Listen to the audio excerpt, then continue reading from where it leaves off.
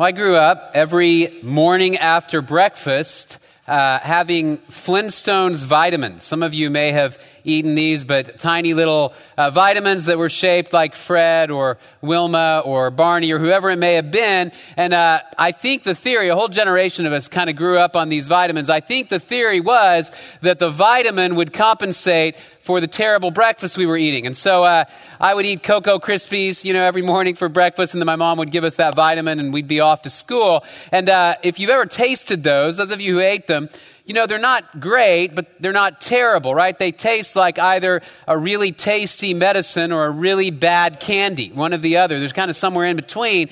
And so she would hand those to me and my brothers every morning, and we'd eat them, move on with our day. Now, fast forward a few years, probably 2, 3, 4 years, to the time that I was about 12 or 13. One morning, I was in the bathroom that I shared with my younger brother, and this bathroom had 2 drawers on either side of the sink, and one of the drawers was broken. It didn't open very well. There was a tiny little opening where it was kind of diagonal, and things would occasionally slip in there. We kept all of our essential stuff in the other drawer. Well, this one morning, I was getting ready, and I dropped something through that little opening in the broken drawer, which we hadn't opened in some time. And so I grabbed the handle, and I forced it open so that I could get out whatever it is I dropped. And as I pulled that drawer open, I looked down, and there in that drawer were several years of Flintstones vitamins that my younger brother had dropped into the drawer. Now, my first reaction was, that's crazy. Like, he hasn't been eating these for years, and he's been eating the Cocoa Krispies or whatever the rest of it. What's going to happen to him? My second reaction was, why didn't he throw them away, right? Why is it that all of this time he's just been dropping them in this drawer instead of at the bottom of the trash can? Because in the mind of, an 8-year-old or 9-year-old, you have a rebellious heart, but not a clever mind, right? And so he was unable to just think through the long-term consequences. I guess he figured no one's ever going to open that drawer again. I don't know what would have happened when they began to overflow the sides and spill out. I don't know what his end game really was with this, but he got in a lot of trouble, and from that point on, he had to eat them in the presence of my mom before he could leave. Now, I share that story to make this point that sometimes that is how you and I handle sin in our lives. When we sin, instead of dealing with it right away, we stash it away into a little private area, a little private drawer, and we think, no one's ever going to open that. And so we may have these sins stacked away, and they begin to pile up into some sort of mess in our lives, and we go, you know what, I'm not going to let anybody open that drawer. I'm not going to let anybody see that, certainly not my friends or family, and if I can help it, I'm not going to let God into that little drawer. And so we hide. And over time, that sin that we're hiding, that we're keeping in the dark, creates problems in our relationship with God. We begin to feel distant from Him. And maybe we're not even sure why, but we know that when we pray, it doesn't seem like He answers. We know that it doesn't seem like we are feeling the same in worship anymore, but we're not sure why. And our relationships with others begin to perhaps have problems. We find ourselves pulling back and feeling distant from others because there's secrets that we're hiding, that we're afraid will see the light of day. And so we hide them away. And now, biblically, there's a solution for the problem, and that solution is called confession. As we talk about the disciplines, we now come this morning to this discipline of confession. And confession isn't a discipline that any of us really like. Right? It's not one that any of us really say, I want to do this. I want to open myself up to God and to others so they can look into my life and see the things that are wrong, right? It's been said, confession is good for the soul, but bad for the reputation. And there's some truth to that. Because when I open up my sin to God or to another person, that may chip away at the perception that I want people to have of me, that I'm perfect, that I'm sinless, that I've got it all together. It requires humility, a setting aside of my pride to be able to confess. Right? And maybe when you think about confession, you have a resistance to it because maybe you grew up in a Catholic background, and for you, confession was maybe you approached it in a rote sort of way. And you got the impression that I have to drag out everything and confess it just right and do certain things in order for God to care for me and love me. But when we look biblically at what confession is, really what it is it is an opportunity for us as Christians to approach God, to approach our fellow believer, and share clearly and honestly and straightforwardly those things that we have done to offend God, to offend others, and then to receive forgiveness. And it's a critical discipline because without it, we grow distant from God, we grow distant from others, and God is unable to work through us as he wants to work through us because we hold ourselves back. So we're going to look at confession this morning because it's so hard to do. I think for most of us, we may say, why bother? Why should I bother to confess my sins? And so we're going to look biblically at why, and then we're going to look a little bit at how. How does this process work? We're going to be in Psalm 32 a lot this morning, so you want to turn there in your Bibles to Psalm 32. I'm going to look at some other passages as well, which will be up here, but we will stick into Psalm 32 a whole lot. And the question is, why bother to confess? And then how do we do it? And my guess is that there are some of you here this morning, if not most of us here this morning, that would say, there are things I'm hiding, things I've never told anybody, sins that I'm keeping in the dark. And maybe this morning that the Spirit of God is moving in your heart to say, it's time to shine the light on these areas of my life and allow God in to transform me, to change me, to cleanse me from sin. So that's what we're going to look at this morning. Okay, so the question as we begin is this: why confess our sin? Why bother to do it? We're going to look at a few reasons. First one is this: it restores our relationship with God. Confession restores our relationship with God. Psalm 32, verse 1. Blessed is the one whose transgression is forgiven, whose sin is covered. Blessed is the man against whom the Lord counts no iniquity, and in whose spirit there is no deceit. And then verse 5, I acknowledged my sin to you, and I did not cover my iniquity. I said, I will confess my transgressions to the Lord, and you forgave the iniquity of my sin. Right? In other words, he says, look, when I confessed it, God forgave me. It restored this happiness and this joy and this peace in my relationship with God. The passage that Chip read just a few minutes ago, 1 John 1, 5 through 10. John says, this is the message we have heard from him and announced to you, that God is light, and in him there is no darkness at all. If we say that we have fellowship with him, yet walk in the darkness, we lie and do not practice the truth. But if we walk in the light, as he himself is in the light, we have fellowship with one another, and the blood of Jesus his Son cleanses us from all sin. If we say that we have no sin, we are deceiving ourselves, and the truth is not in us. If we confess our sins, he is faithful and righteous to forgive us our sins and to cleanse us from all unrighteousness. If we say that we have not sinned, we make him a liar, and his word is not in us. You see what John is saying? We have an option here. We can either walk around in the dark saying, I'm going to hide these things in the dark. But if you do that over time, what happens is you're saying, God, you're incorrect about me. And you're making God out to be a liar. Because you say, look, this sin, it's really not that big a deal. Or I really haven't sinned. Or God, I'm not going to let you in. I don't believe you can really see it and deal with it. And so we make God a liar. And what happens is that produces this distance between us and God. And so we go around and we sing songs and we read the Bible and we say, I've got fellowship with him. I know him deeply. And it says, no, you don't. You're lying. And the truth isn't in you. Until you let the light shine on those corners of your life that you're keeping hidden.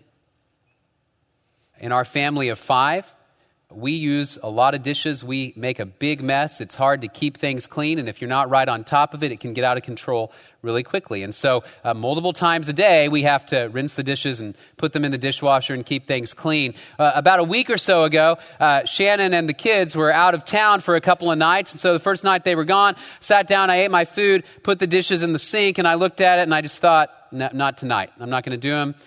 We're letting them sit. And so I turned off the lights and I went to bed.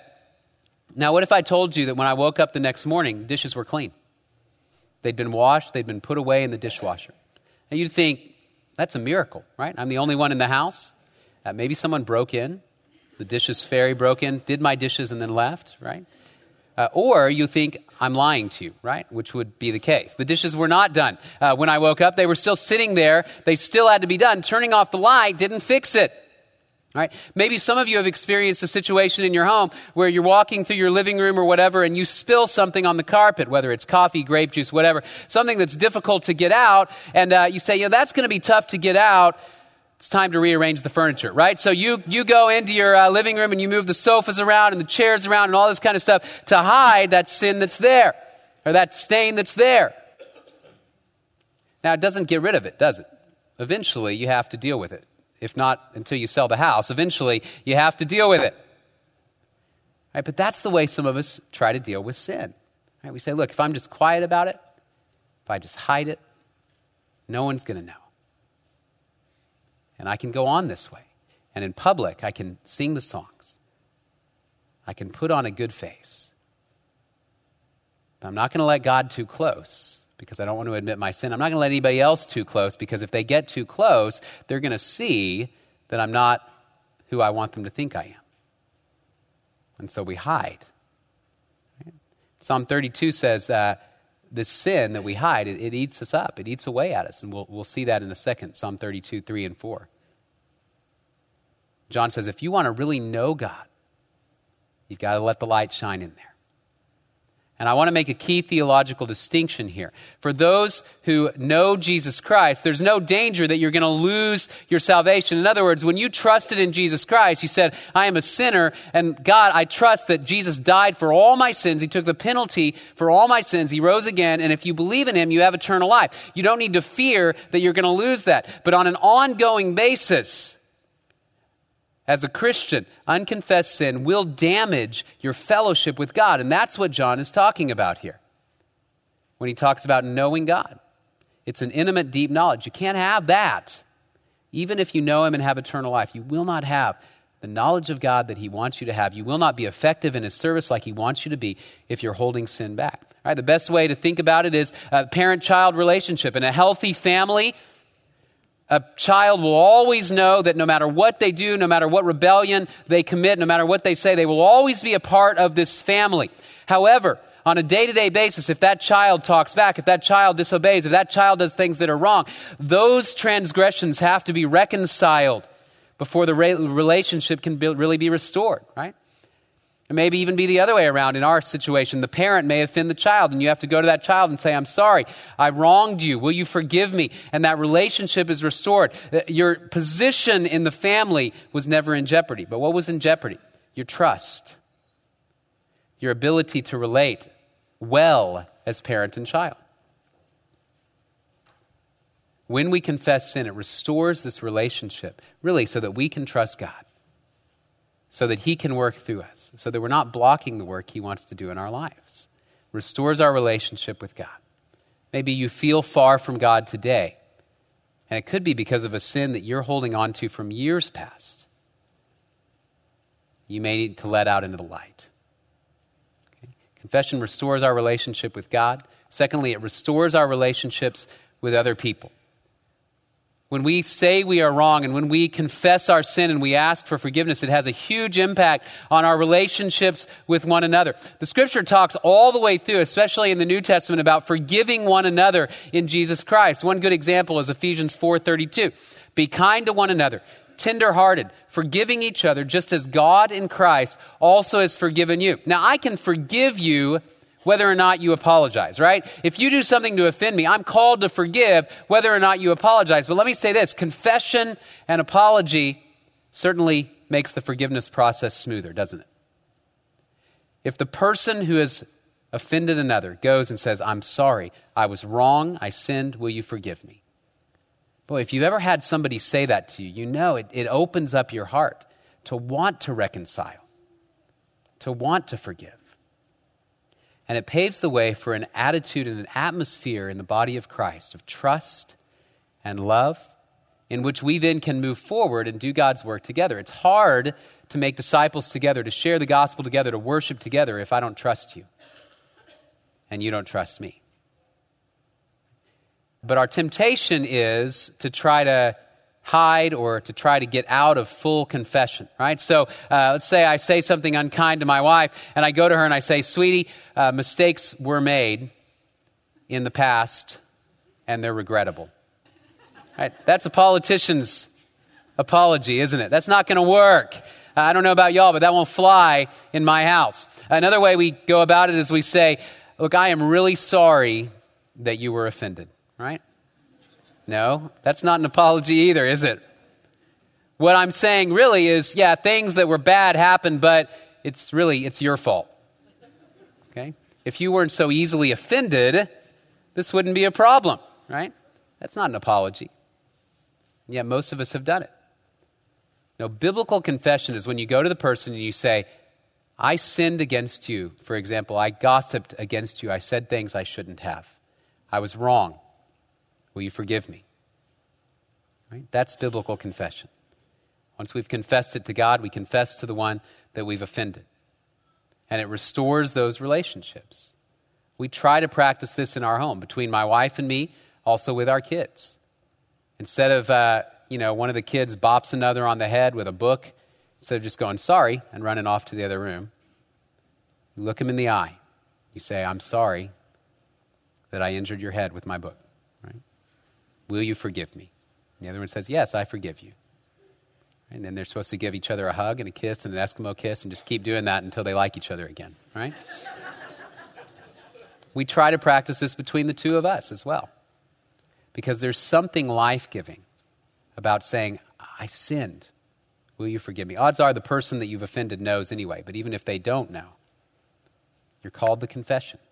And it restores those relationships, restores trust, allows us to make disciples and be effective in the work of God's kingdom. All right. So confession restores our relationship with God, restores our relationships with others. Thirdly, protects us from the consequences of sin. All right, Psalm 32, 3-4. David says, when I kept silent, my bones wasted away through my groaning all day long. For day and night, your hand was heavy upon me. My strength was dried up as by the heat of summer. In other words, he says, I didn't feel healthy. I didn't feel joyful. I didn't feel happy. Instead, I felt the hand of God heavy on me, and I couldn't do the tasks that I was called to do as his representative and as his king, because God's judgment was on my life. And maybe there are natural consequences as well. When I offend you or you offend me and it damages trust, or it creates physical consequences in my life, or spiritual and emotional consequences for me and for you. And yet confession biblically can begin the process of healing and restoration, can begin the process of God removing his hand of judgment and discipline from your life. James chapter 5, verses 16 to 17. Or 14 to 16, he says, is anyone among you sick? Then he must call for the elders of the church, and they are to pray over him, anointing him with oil in the name of the Lord. And the prayer offered in faith will restore the one who is sick. And the Lord will raise him up, and if he has committed sins, they will be forgiven him. Therefore, confess your sins to one another and pray for one another so that you may be healed. And you see also in 1 Corinthians that Paul and James both say, if you are sick, if you are struggling with problems in your body, it may be because there's unconfessed sin in your life and the hand of God's judgment is on you. Now, not always. That's not the reason everybody always gets sick, but it may be that you need to confess a sin so you can be healed. And it doesn't immediately remove all of the natural consequences, but it allows God to remove his hand of judgment and discipline. It allows you to move close to him again without fear. Now, we all know that there are situations that if we don't deal with quickly, they can quickly grow and the consequences can become extreme. Here's just one example. Some of you may be familiar with the Shel Silverstein poem, Sarah Cynthia Sylvia Stout would not take the garbage out.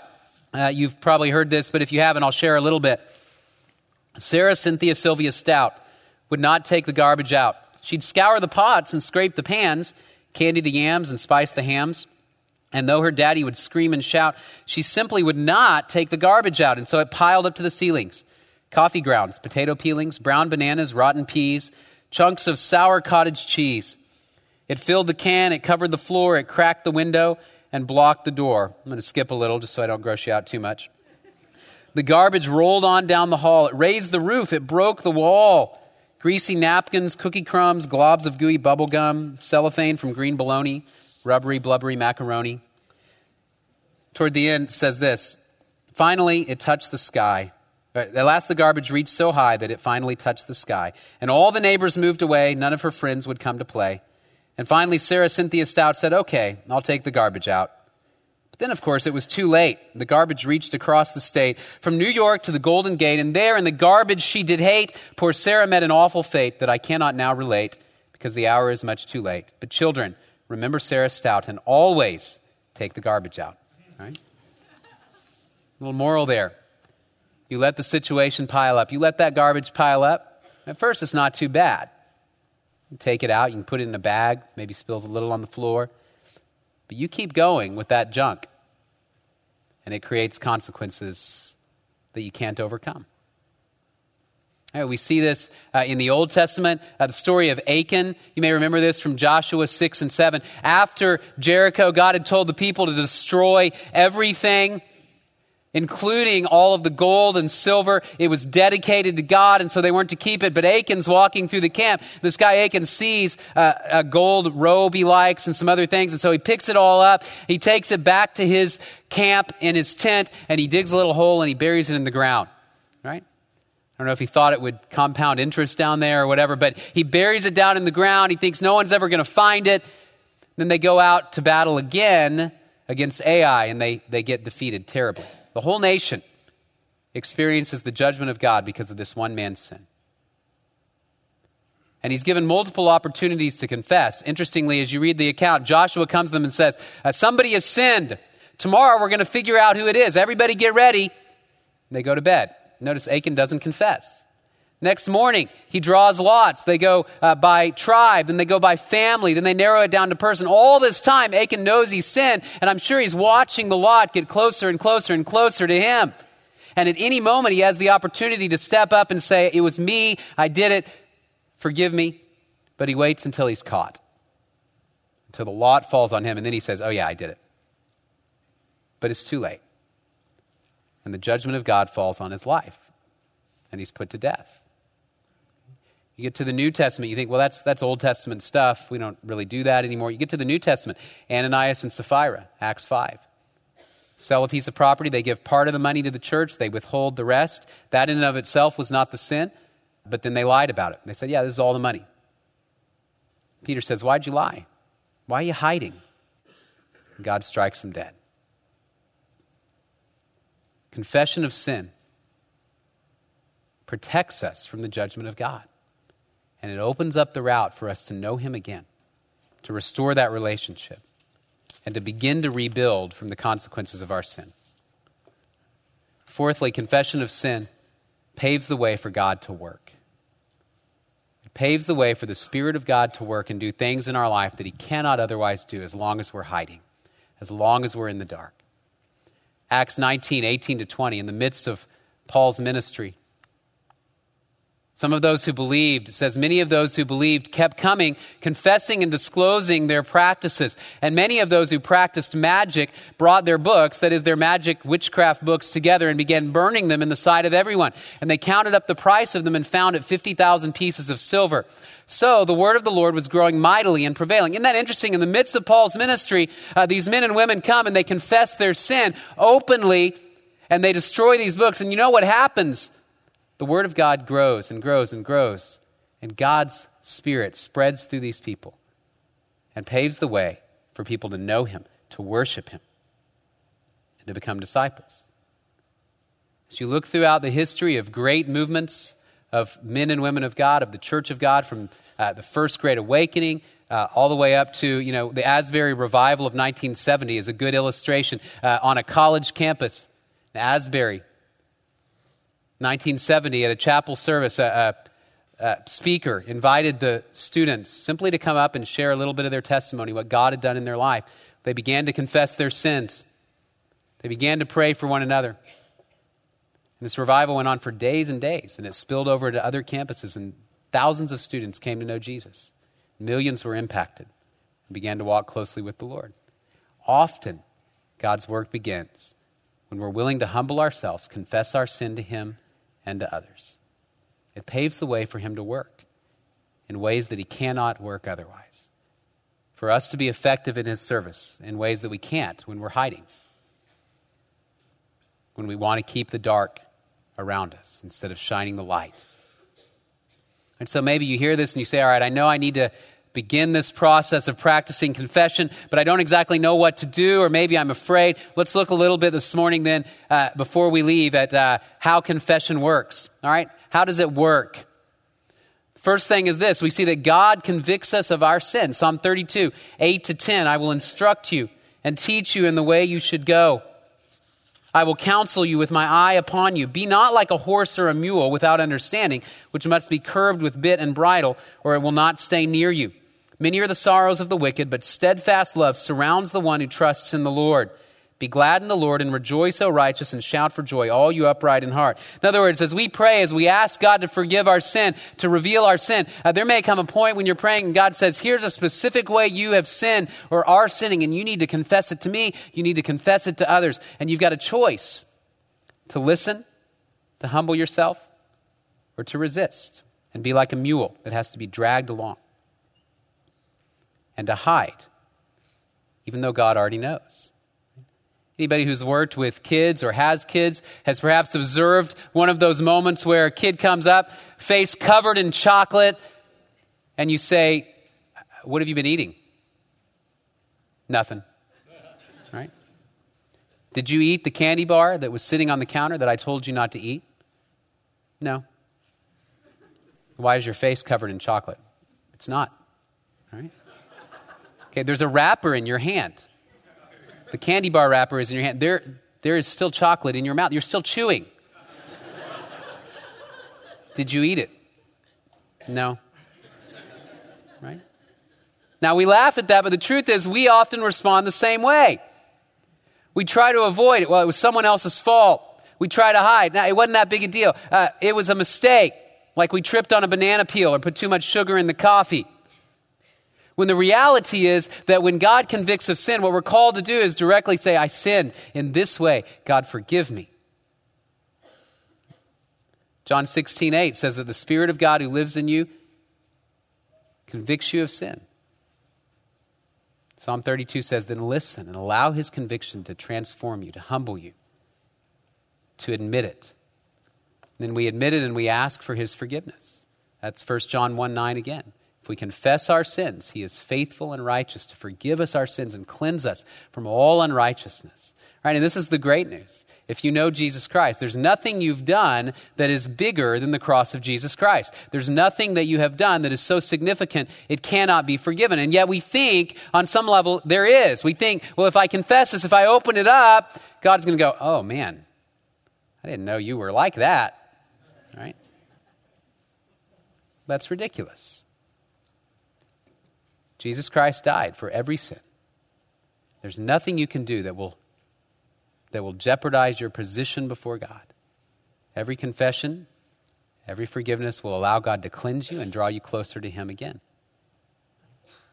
And so we seek forgiveness.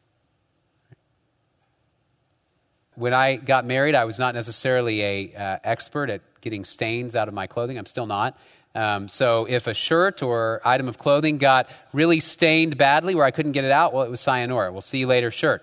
After I got married, though, I've noticed my wife is much better at this. So I can come home and it's like, I've got a stain on here. I don't know about that. And she'll go, it's okay, we'll get out. I'm like, well, it's popcorn butter mixed with grape jelly. And she's like, first of all, I don't know how you did that to yourself. But secondly, we can get that out, right? And so she has all kinds of tricks and methods and she can get it out. And it seems that there are few stains too significant or big for her to remove.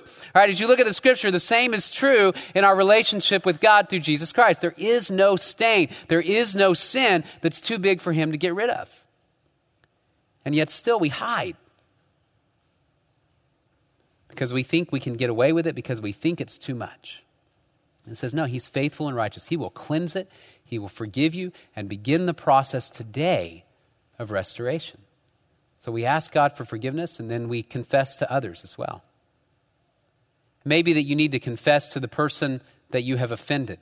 Right? Matthew 5:23-24 says, therefore, if you are presenting your offering at the altar, and there remember that your brother has something against you, leave your offering there before the altar and go. First be reconciled to your brother and then come and present your offering. In other words, if you come into worship, if you come in to sing those songs and you begin to lift your hands and you begin to pray and you begin to hear the sermon and you go, I've offended somebody. I need forgiveness. He says, you stop right there. You drop that offering. You stop singing that song. You walk out. You go find the person and you confess, and then you come back. Because holiness matters that much. Because God cares more about your character than he does about your reputation. And he wants you to know him before you come publicly and profess to worship him. So it may be that there's a sin in your life that you have committed against another person this morning that you say, I need to go to that person and ask forgiveness. It may be that there's a sin that you have committed either in the past or on an ongoing basis, and you say, I know it's sinful, I know it's wrong, but I don't know who to confess because it's not necessarily against one particular individual. And I think that's what the role is of accountability. We confess to God, but then we can go to other brothers and sisters in the body of Christ and say, this is how I sin. This is what I'm struggling with. I need you to pray for me. And you can hear those people, those trusted few who will say, God forgives you and will speak to you the truth that in Jesus Christ, you're forgiven. I've been very blessed the last several years. There's 2 guys that I meet with on a regular basis here in town. And we confess sin. And there's this joy and this sense of peace and release in saying, I sinned. And this is what I'm struggling with. This is how I rebel against God. And hearing them say, well, pray. Here's how you can grow. And Jesus forgives you. I would challenge everybody, if you don't have a relationship like that with trusted friends, pray for one. Seek it out. So that as a body of Christ, we hold one another accountable. As we confess our sins to God, we confess them to one another, then we grow closer to God and to one another, and we are effective in the work he's called us to do.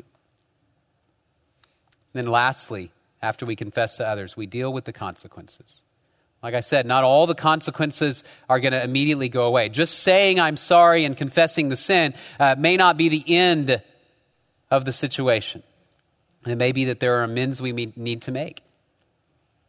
Amends that may take years. It may be that there's trust that needs to be rebuilt that takes years. And so by the grace of God, we say, I'll deal with the consequences. I think of David, 2 Samuel 12, after his adultery with Bathsheba. Although he confessed it, and although God begins the process of restoration and he keeps his kingdom and he doesn't die as a result of his sin, nonetheless, his child dies. His adult children struggle with rivalry and deceit and sexual sin throughout all of their life. It has a ripple effect on his family. And yet not confessing would have made it much worse, as in the case of Saul, right? That's the primary difference. You ever wonder why is it that when Saul sins, God removes him from the throne? David sins, God forgives him. It's because Saul always gives excuses, always denies.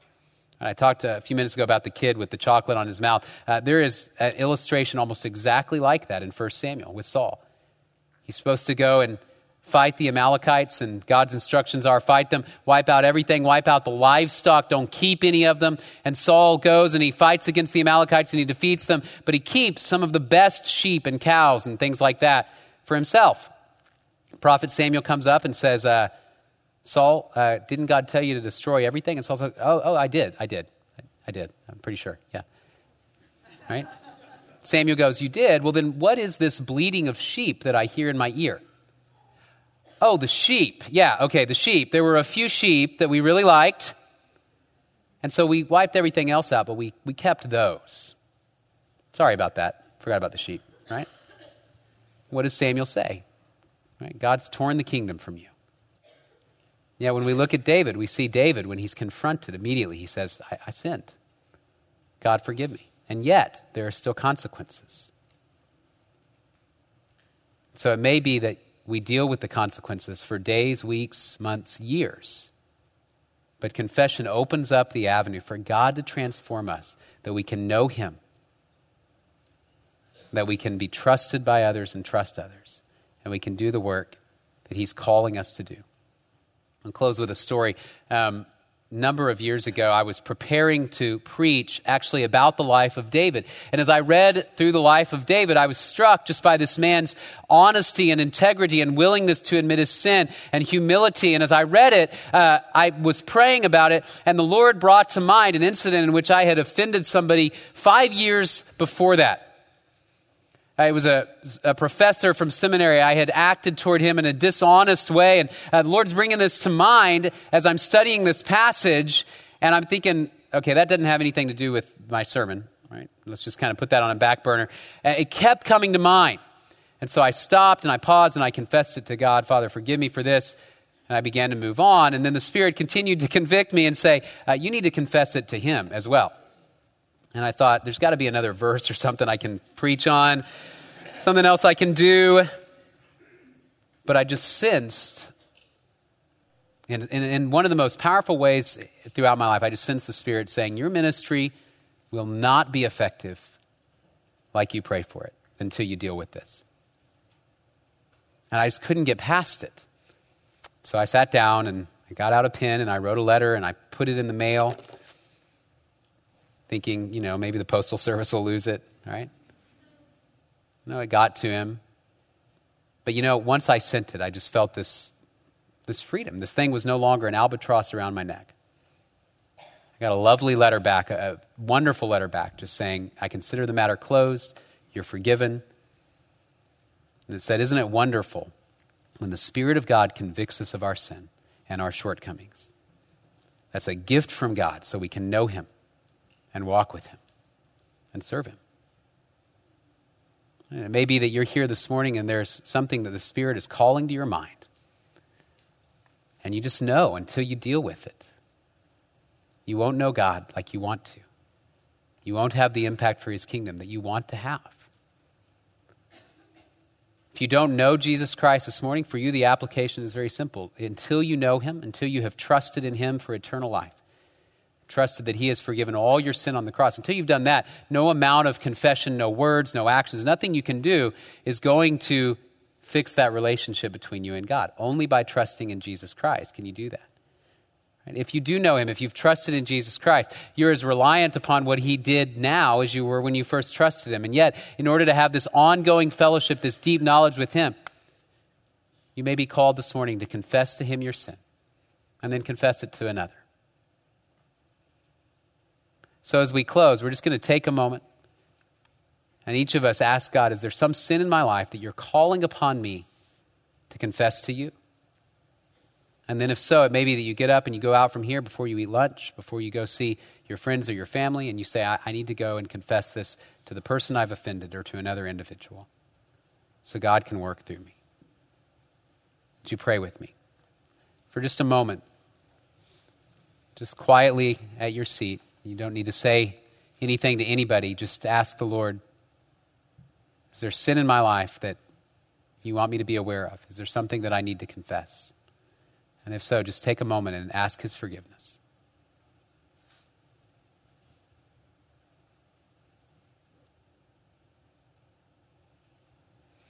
Now, as we go from here, be aware that the Lord may have you confess to those you've offended, confess to a small group of friends who you trust, and begin the process of restoration. And Father, we pray that you would humble our hearts, that we would hear your voice and be convicted of our sin, so we can be transformed into the character of Jesus Christ, so we can reflect you to the world around us. God, we pray that we wouldn't be stubborn like a mule or a horse, that we wouldn't be dishonest, that we wouldn't make you out to be a liar, but we would agree with you that we're sinners in need of your forgiveness. And so, Father, we pray, reveal to us our shortcomings and allow us to bring them before you, receiving the forgiveness that comes from Jesus Christ. We love you, Father. We pray all of this in Jesus' name. Amen. God bless. You have a wonderful week.